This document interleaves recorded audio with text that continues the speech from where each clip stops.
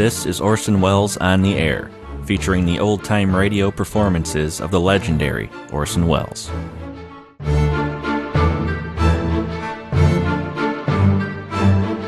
This is Orson Welles on the Air. Welcome back. Thanks for joining me this time. We'll hear one of Welles's performances on Suspense this week, a series that aired from 1942 to 1962, produced over 900 episodes, and included Orson Welles in a handful of them. The one we'll hear today is titled Philomel Cottage, first aired October 7th, 1943.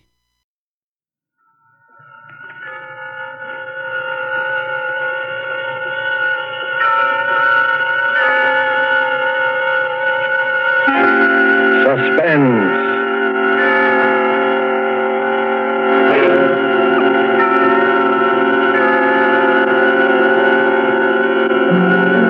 This is the Man in Black, here again to introduce Columbia's program, Suspense.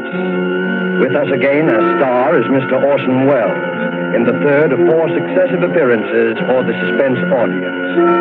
And sharing honors with Mr. Welles this evening is a lovely and distinguished Hollywood leading lady, Miss Geraldine Fitzgerald.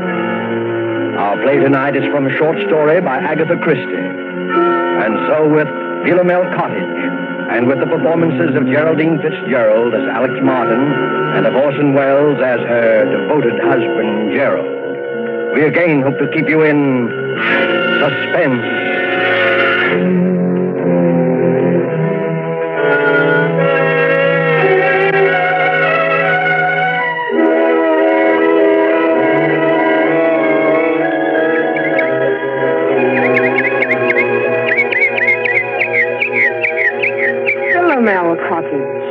What's that, Alex? I was just reading the sign over the gate. What does Philomel mean? Are you joking? No, really. Why, you little cockney. You've been here for 3 weeks and you still don't know. Philomel is another name for the bird that's supposed to sing only for lovers. You've been hearing it every twilight. Oh, nightingale. Of course. That sign, Philomel Cottage, is the main reason I wanted this place for us. Glad you bought it. Gerald, this was a 50-50 investment, and you know it. 50-50, £1,000 from me and 2 from you. What else could we do? You couldn't touch any more of your capital at the time, and, well, when you find a country cottage that combines old world charm with new world plumbing, you want to grab it. And we did have to have the place, didn't we? Yes, we did. I've often wondered if you went a bit lonely. Lonely? With you? I mean, well, after living the city all your life, pretty much to ourselves, you know. 2 miles from the nearest neighbor. From the nearest eavesdropper, you mean? What an utterly hopeless romantic I met. Well, you can't get out of it now. No. Oh, Gerald, you know what day today is? Today, it's the 13th. It's our anniversary, darling. We've known each other exactly a month. No, exactly 30 days. Oh, Gerald, really now? No, really. What is it, dear? Do you have the pain again? No. Just a little indigestion, I think. There. Do you want me to get you your pill? No. Well, dear, it's 11:25. Better get on to the village. Now to get that camera equipment. And the human timetable walks through the garden gate. My dear, there's nothing wrong with system, even on a honeymoon. Sooner I go, sooner I get back. Oh, come on, Gerald. Forget your old photography. Why don't you stay and do some gardening? It'd be good for you. Better for old George. He gets paid for it. He's not due again till Saturday. The place will go to rack and ruin. Over my dead body. Goodbye, dear. Don't walk too fast, dear. Remember the last time. Be careful, darling.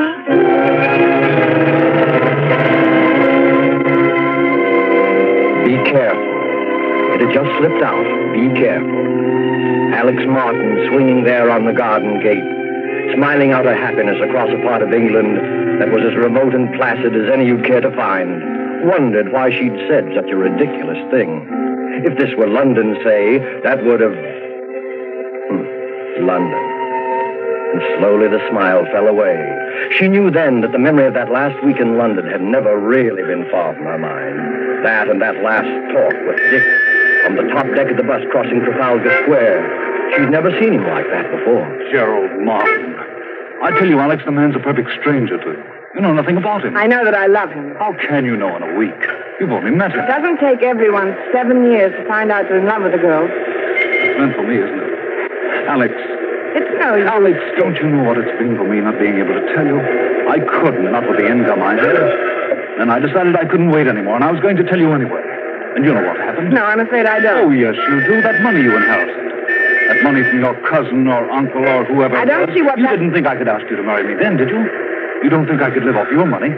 I'm sorry, Dick. Believe me, I am, but it really doesn't matter now, one way or the other. Doesn't matter, does it? You can bet it matters to that Martin chap. That's what he's after. You mark my words, he's after your money. Dick, it might interest you to know that Gerald has money of his own, far more than I have. And more than I have. Maybe that's the difference. I've had enough of this. I'm getting off at the next stop. Alex, please. All right, but let me tell you something. If you think I'm going to let Gerald cut me out and not do anything about it, you're very much mistaken. I'll catch up with him, do you hear? I'll catch up with him if it's the last thing I do.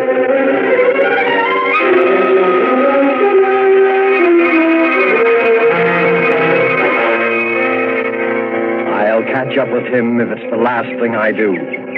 To Alex, that threat of just 1 month ago was merely a heat-of-the-moment outburst of hurt pride. And yet, as she leaned on the gate of Philomel Cottage, it kept echoing in her mind. What swept it away, what brought her back to the rustic, idyllic happiness of her life with Gerald Martin, was the ring of the telephone inside the cottage. Who could be calling? Couldn't be Gerald. Gerald had hardly had time to get beyond the turn in the road. Except if something had happened to him. If he'd had another attack. Maybe one of the villagers was trying to call to say that he... Well, she hurried then, and her hand shook a trifle. Hello? Alex, this is Dick. What? Who did you say? Dick? Why, Alex, what's the matter with your voice? I wouldn't have known it. It's Dick. Dick Wonderford. Oh, well, where are you? The Traveler's Arms. That is the right name, isn't it? Or aren't you acquainted with your village pub? Do you mean you're here? Yes, I'm on a holiday doing a bit of fishing. Any objection to my looking up you two good people this afternoon? Oh, no. No, you mustn't. Why, Alex. I beg your pardon. Of course, I won't bother you if you'd rather I didn't. I'm sorry, Dick. I only meant that we'd be away this afternoon. Won't you come this evening? Thanks very much, but I'll probably be away by then. Depends upon whether a pal of mine turns up or not. Goodbye, Alex. Goodbye, Dick, and I hope that... Best of luck.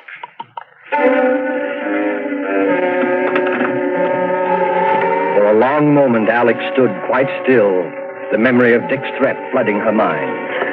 She walked across the spacious oak-beamed living room, and by the time she reached the side porch, she'd made up her mind. Much as she hated deceit, she would say nothing to Gerald of Dick's call.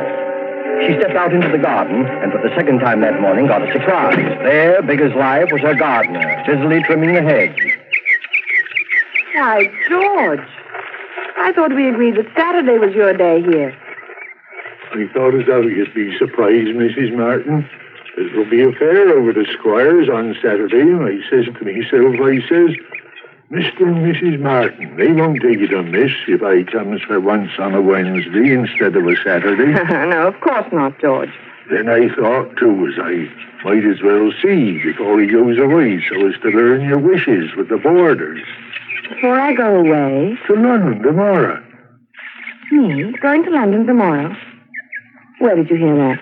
Met Mr. Martin down the village yesterday. He told me you were both going away to London tomorrow. And it was uncertain when you'd be back again. I didn't... Now, don't tell me you and the master is disagreeing already. Hmm? Oh, no, naturally not. The trip just slipped my mind. Get on with your work, George. Listen, never could understand why anybody'd want to go up to London, though. Like Mr. Raines, what used to have this house. He went up there, not to live, mind you. Yes, and after fixing up this place like he did, with taps all over everywhere, why, you're going to take a loss, I says to him when I sees the place up for sale. Ain't everyone as will have your fed for washing themselves in every room in this house in a manner of speaking. But George, he says to me, I'll get every penny of £2,000 for this house. And sure enough, he did. He got 3,000. 2,000.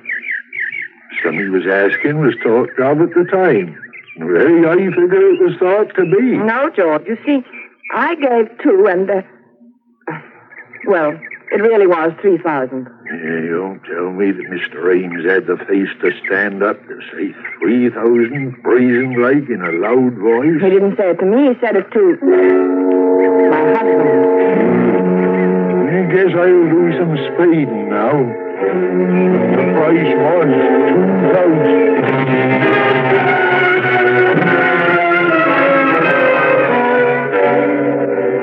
As Alex strolled on across the garden, she was conscious of a thin, vague thought struggling to make itself heard. Then, abruptly, it was gone. Her eye had fallen upon a small, dark green object lying in the furrow beside one of the flower beds.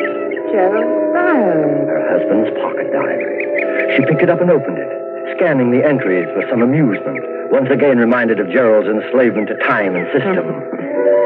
It was the entry on page 21 that brought the smile to her face. April 14th.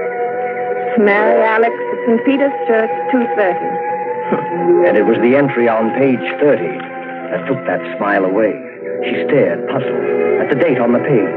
Wednesday, May 13th. Why, that's today. Only one thing was written there, in red pencil. 6 p.m. What was to happen at 6 p.m.? As she stood there, that small, vague thought struggled to be heard once more.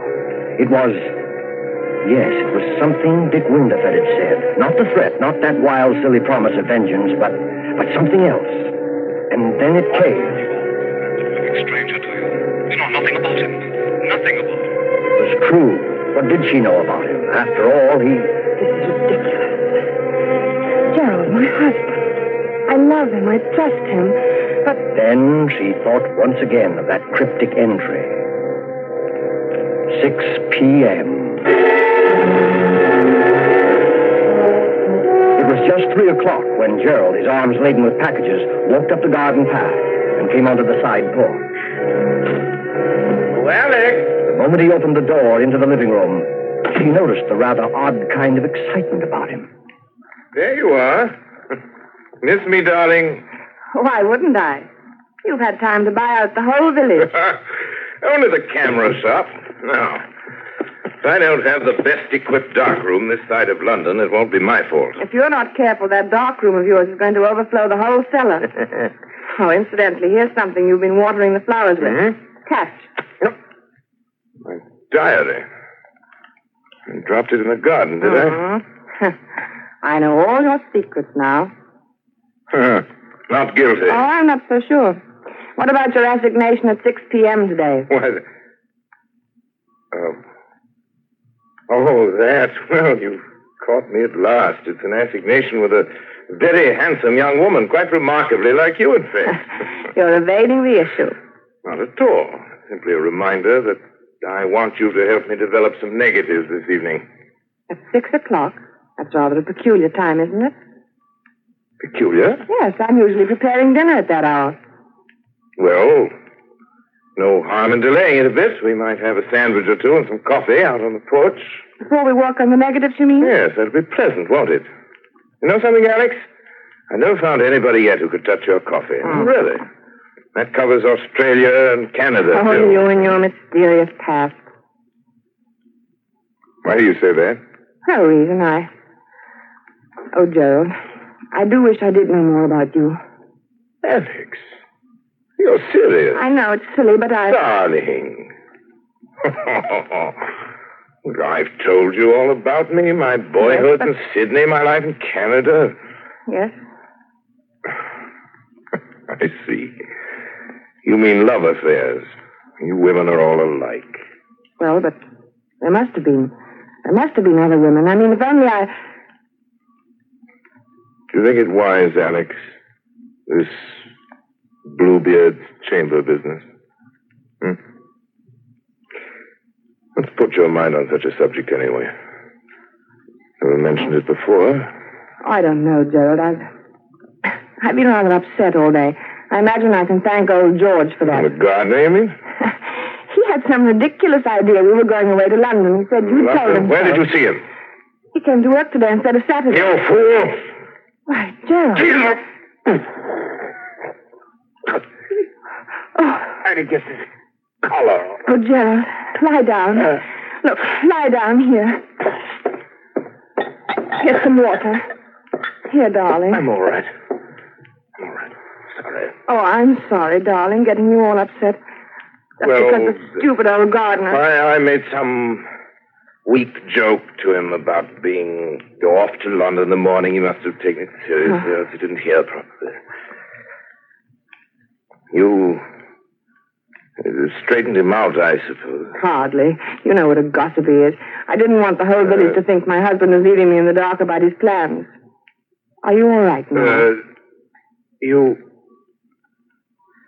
told him we were going then? Naturally. Yes, of course. Sorry you were placed in that kind of situation, darling. I don't suppose you ran into anybody else today. This far from the world, Gerald? It isn't very likely, is it? Gerald. No, not another word. No, not another word. You aren't yourself now. It's quite plain. I want you to have a little rest. You'll be right as rain by 6 o'clock. Must you do those photographs tonight? After all, you don't do so well. Dear, when one sets a time to do something, one should stick to it. The only way to get through one's work. All right, up with you. Upstairs to your bed now. Very well, dear. I'll be getting things arranged in the dark room.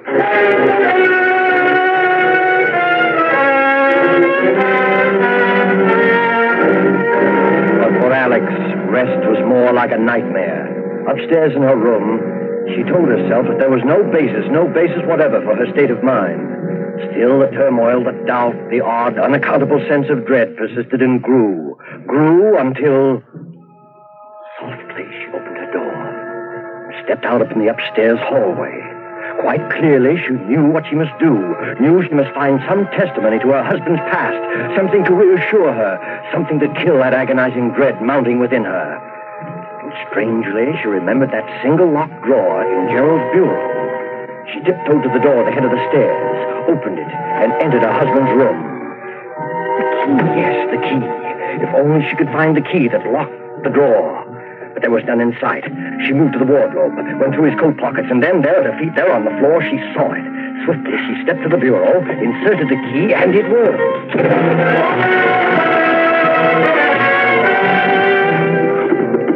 Alex Martin opened the drawer, looked down upon a small packet of letters tied with a light blue ribbon. And when she saw the uppermost envelope, her face reddened with shame. Why, they're my letters. They were her own letters, love letters written to Gerald before they were married. And there was nothing else in the drawer save a roll of ancient faded newspaper clippings. Alex sighed with relief as she glanced at the top clipping. It was from an American paper, and it featured the trial of one Charles Lemaitre. Charles Lemaitre. A notorious swindler and bigamist. A skeleton had been found beneath the floor of his house, and most of the women he'd married had never been heard of again. Another of the clippings described Lemaitre's behavior in court, his interest in the cameras of the news photographers, his sensational escape from prison. Another displayed his picture, a long-bearded, scholarly-looking fellow. It reminded her of someone. But who? She couldn't tell. She glanced at the caption beneath the picture. Modern Bluebeard. Modern Bluebeard. Yes, that's what she read. Her eyes went back to the picture, and in a flash, they saw the resemblance. She ran through the other clippings. Dates had been found in the man's pocket diary, dates it was contended when he had done away with his victims. He was an amateur photographer. He was from Sydney, from Canada. He was subject to heart attacks. He was... Gerald!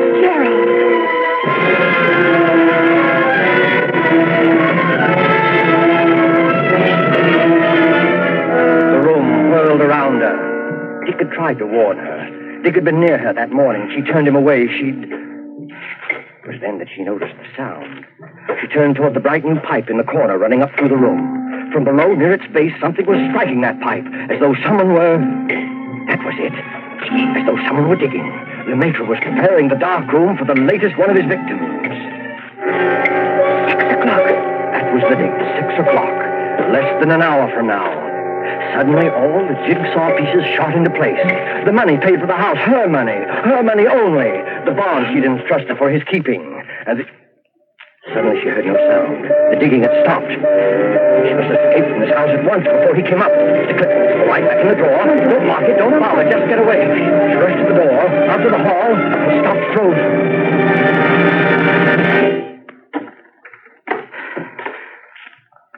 Yes, my dear?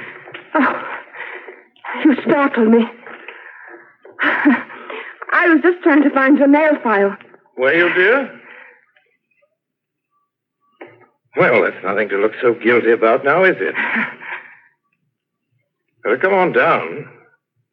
Getting late, you know. Gerald, Just have time to make the coffee and sandwiches. Before we do the pictures, that is. I'll be right down, darling, as soon as but we really mustn't delay, must we? Coming, Alex? Very well. Now, that's better. Here, let me give you a hand. Never mind, Why, Gerald. Alex, how cold you are. Cold. Yes, I am, Margaret. Well, that'll soon pass away, I'm sure. Hurry along, dear. Hurry along? Yes, into the kitchen. Alex, what is the matter? Nothing. I'll be all right. The kitchen. Yes, I'll fix us something in a second. You just sit here in the living room and... No, the porch. That'll be more comfortable, won't All right. it? And I'll be right with you. Splendid, Alex. I'll just... No, of course not. What, Gerald? How rotten of me not to have suggested it. Since you're feeling a bit under par, you can probably do with some help. Oh, I'll come with you.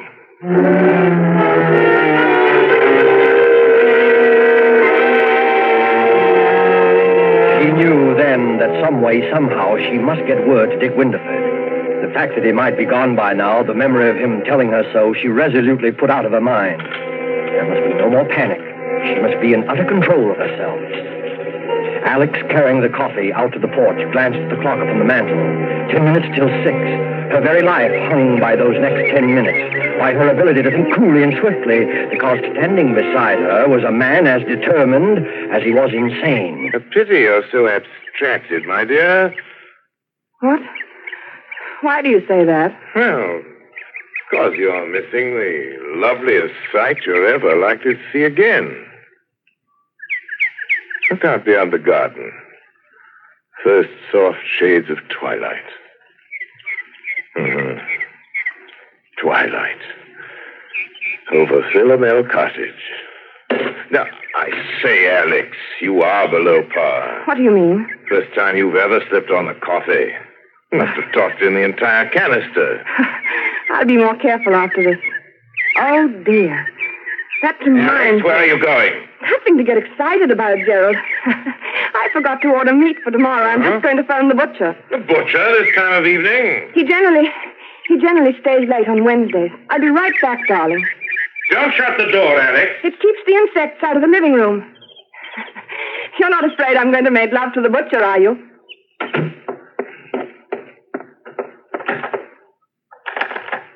Operator, get me the traveler's arms, please. Hurry. Hello? Traveler's arms? Mr. Winterford, please. Will you... What? You don't know if he's still there? Well, see, won't you? It's most important. Don't let me disturb you. Well, darling, you do. I hate anyone listening when I telephone. But I do, Gerald, truly. You're quite sure you're really calling the butcher? Why, as a matter of fact, I am not sure. What? What I mean What are is, you talking about? I'm afraid I've got the wrong person. A perfect stranger. Don't understand. Someone I know nothing about. You know nothing about, then why don't you hang up? Here, who's at the end of that wire? Hello? Hello? Dead. All right, my girl. Might as well get started. We're late now. Late? Besides, it's 3 minutes past 6. Why, Gerald, it won't be 6 o'clock for 8 minutes. Look at the clock there on the mantel. I don't go by that relic. I go by my own Gerald, wristwatch. listen. Stop pacing and listen to me. Well? I don't feel up to it tonight. I'm upset. I'm tired. Alex, I promise you, you won't be a bit tired after it's over. I'm not going to wait 1 minute longer. I won't do it. Come along, I'm not Alex. coming with you. Come along. No. I'll carry you. No. You will, you hear? No, stop. You will. I've got something to tell you. Something to confess. Confess. Yes, to confess. Something I ought to have told you before. I've had my secret past, too. Former lover, I suppose. In a way, but something else. You'd call it... Yes, I expect you'd call it a crime. Crime? You? Yes. I don't believe it. Yes. You better sit down, Gerald. There. I told you I'd never been married before. That wasn't entirely true. There was a marriage. When I was 22, he was an elderly man with a little property. I induced him to insure his life in my favor. At one time, I was a nurse with access to a number of poisons. There's one poison, a white powder. You know something about poisons, perhaps? No, I know very little about them. This one is very much like... It's absolutely untraceable. Any doctor would give a certificate of heart failure, and that... No, I can't tell you. No. Another time, Gerald. Another time. Now I want to hear. How did you get her to take it? How did I get him to take it up? Yes. Well, I always made his coffee for him. Coffee? Yes. One night I put a pinch of this poison in his cup. I remember that evening how very much like this it was, how peaceful. He gasped a little, tried to move from his chair, but he couldn't. Presently, he died. How much was the insurance money? About £2,000. I speculated. I lost it. It was over 2 years before I married again. He was a much younger man, quite well off. There was a will in my favor. He liked me to make his coffee, too, just as my first husband had done. I make very good coffee. Alex! It was the same, along about twilight. Alex! I remember it perfectly. How nervous and upset I'd been all day, wondering if it would turn out all right. Coffee. But it did. It was the same as the other. He just sat there in his chair and he died. Our village doctor pronounced it heart failure. Alex! My husband did have a weak heart, you see, and that helped a great deal. Alex, listen! That netted me over £4,000. I didn't speculate. Coffee! That's why it tasted that way. You devil, you poisoned me! You poisoned me! Yes, I poisoned you. And already the poison is working. You see? You can't move from your chair. You're lying. You're lying. I'll kill you. You can't move. You're helpless. Kill you.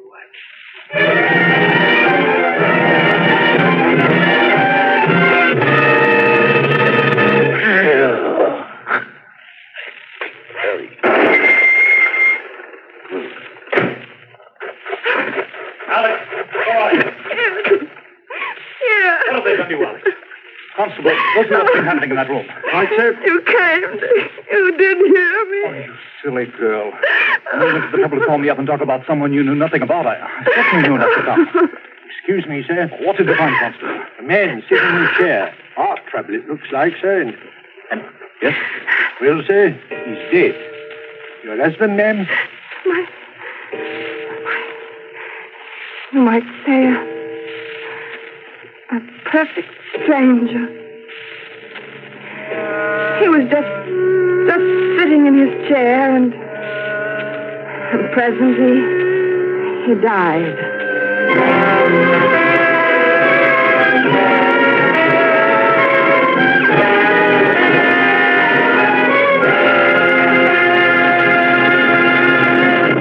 And so closes Philomel Cottage, Agatha Christie's story of love from a stranger, starring Geraldine Fitzgerald and Orson Welles. Tonight's tale of suspense. This is your narrator, the Man in Black, who conveys to you Columbia's invitation to spend this half hour in suspense with us on October 19th, 1 week from Tuesday, when Orson Welles will again be our star. Our next broadcast in the series will be Tuesday, October 19th, at 10 o'clock Eastern Wartime, 7 o'clock Pacific Wartime. The producer of Suspense is William Spear, who tonight also directed the broadcast, and who, with Wilbur Hatch and Lucian Malowick, conductor and composer, and Harold Medford, the radio author, collaborated on tonight's Suspense.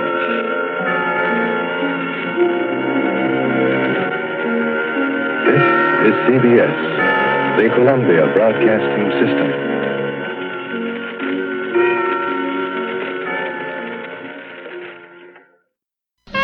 That's it for this episode of Orson Welles on the Air. You can find more from Suspense, more Orson Welles, and more old-time radio at relicradio.com. Also links there to everything else Relic Radio, and a donate button if you'd like to help support it all. Thank you to those who have, and thanks for joining me today. I'll talk to you again soon with another episode of Orson Welles on the Air. Orson Welles on the Air is produced by and for relicradio.com. Rebroadcast of this show without permission is strictly prohibited.